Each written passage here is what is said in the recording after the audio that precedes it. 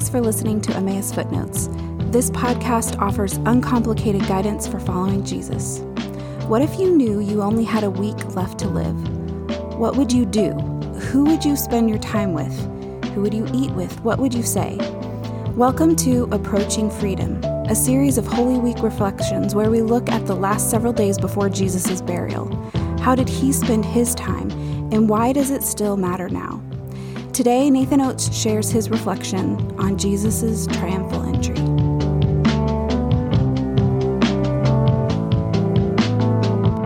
Well, good morning, friends. It's Palm Sunday. It's the Sunday before Easter Sunday, and I love this day and I love this week coming up because this is the most exciting week of the year to read the Bible. When we read Scripture, we come across frequent timestamps in much of what we read, in the Gospels especially. In other words, the Gospel writers mention feasts and harvests and political leaders. And so we're able to piece together a pretty clear picture of the 3 years of Jesus' life, starting with his baptism, running all the way through his public ministry, and then culminating in his death and resurrection. It's a general sketch, but it's nothing close to a day-by-day itinerary. But this week is unique because beginning today, Palm Sunday, the Gospels record what Jesus does and what Jesus says each day of the week. So beginning today, the Gospel locks into time. And there's a power to that. Yesterday, my wife and I were looking through some pictures from the last year, and we found a picture taken exactly 1 year ago. And somehow that kind of realization carries a special significance. We look at each other and we're like, wow, that was a year ago today. It causes you to pause and to think that happened. That happened on this day just 1 year ago, or maybe 10 years ago, or 100 years ago.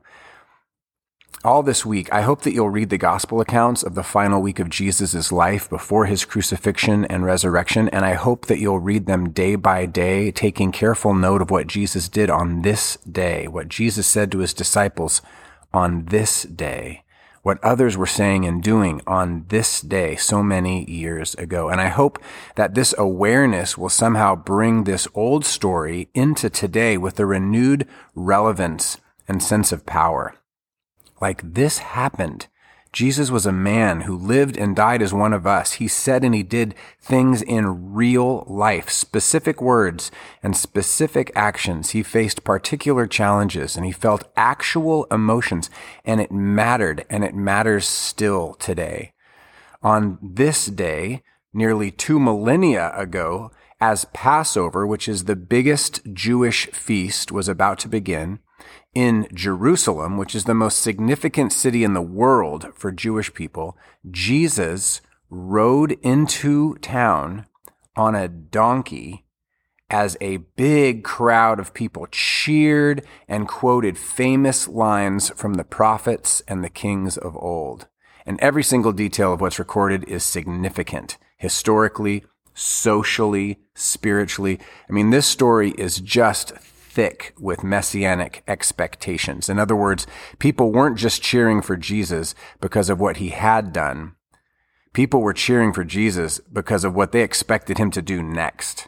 And though the dominant expectations of the crowd were not entirely accurate, Jesus was riding into town to accomplish even greater things than they could imagine. They were right to praise Jesus. They got this much correct. Matthew records the people saying, Hosanna to the Son of David. Hosanna is an exclamation of salvation. Hosanna to the Son of David. David is the famous king in the history of the Jewish people. Mark records the people saying, blessed is he who comes in the name of the Lord. Luke records that same phrase, blessed is the King who comes in the name of the Lord. And then he says that the people said, peace in heaven and glory in the highest.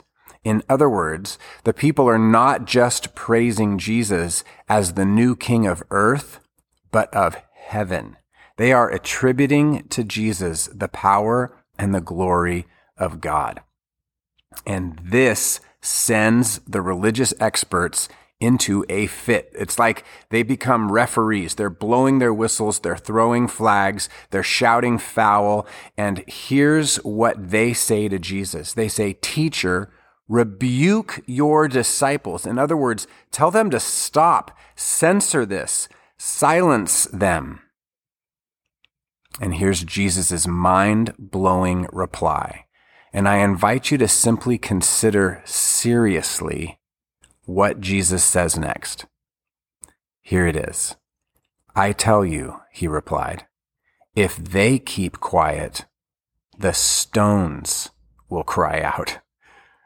Jesus is saying that even if these women and men were to be silenced, what they are declaring is so true, is so accurately precise, it is so real that if they keep quiet, inanimate objects would begin to declare the very same truth.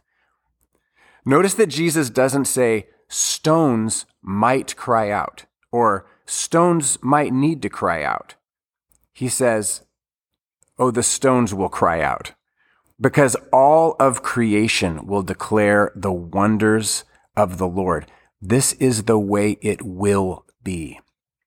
Not might be, not should be, will be. Why? Because this is reality, friends. So there are expectations and there are hopes and there are dreams and there are wishes, and then there is reality. There is the way it actually is. And Jesus himself declared that if people do not praise him, the rocks will. And I can only think of one other place in the Bible where something similar is stated with such bold certainty. The kind of certainty that comes from firsthand knowledge of the way it actually is. That kind of, I've seen it with my own eyes kind of confidence. That whole, like, this is reality. And that's this statement.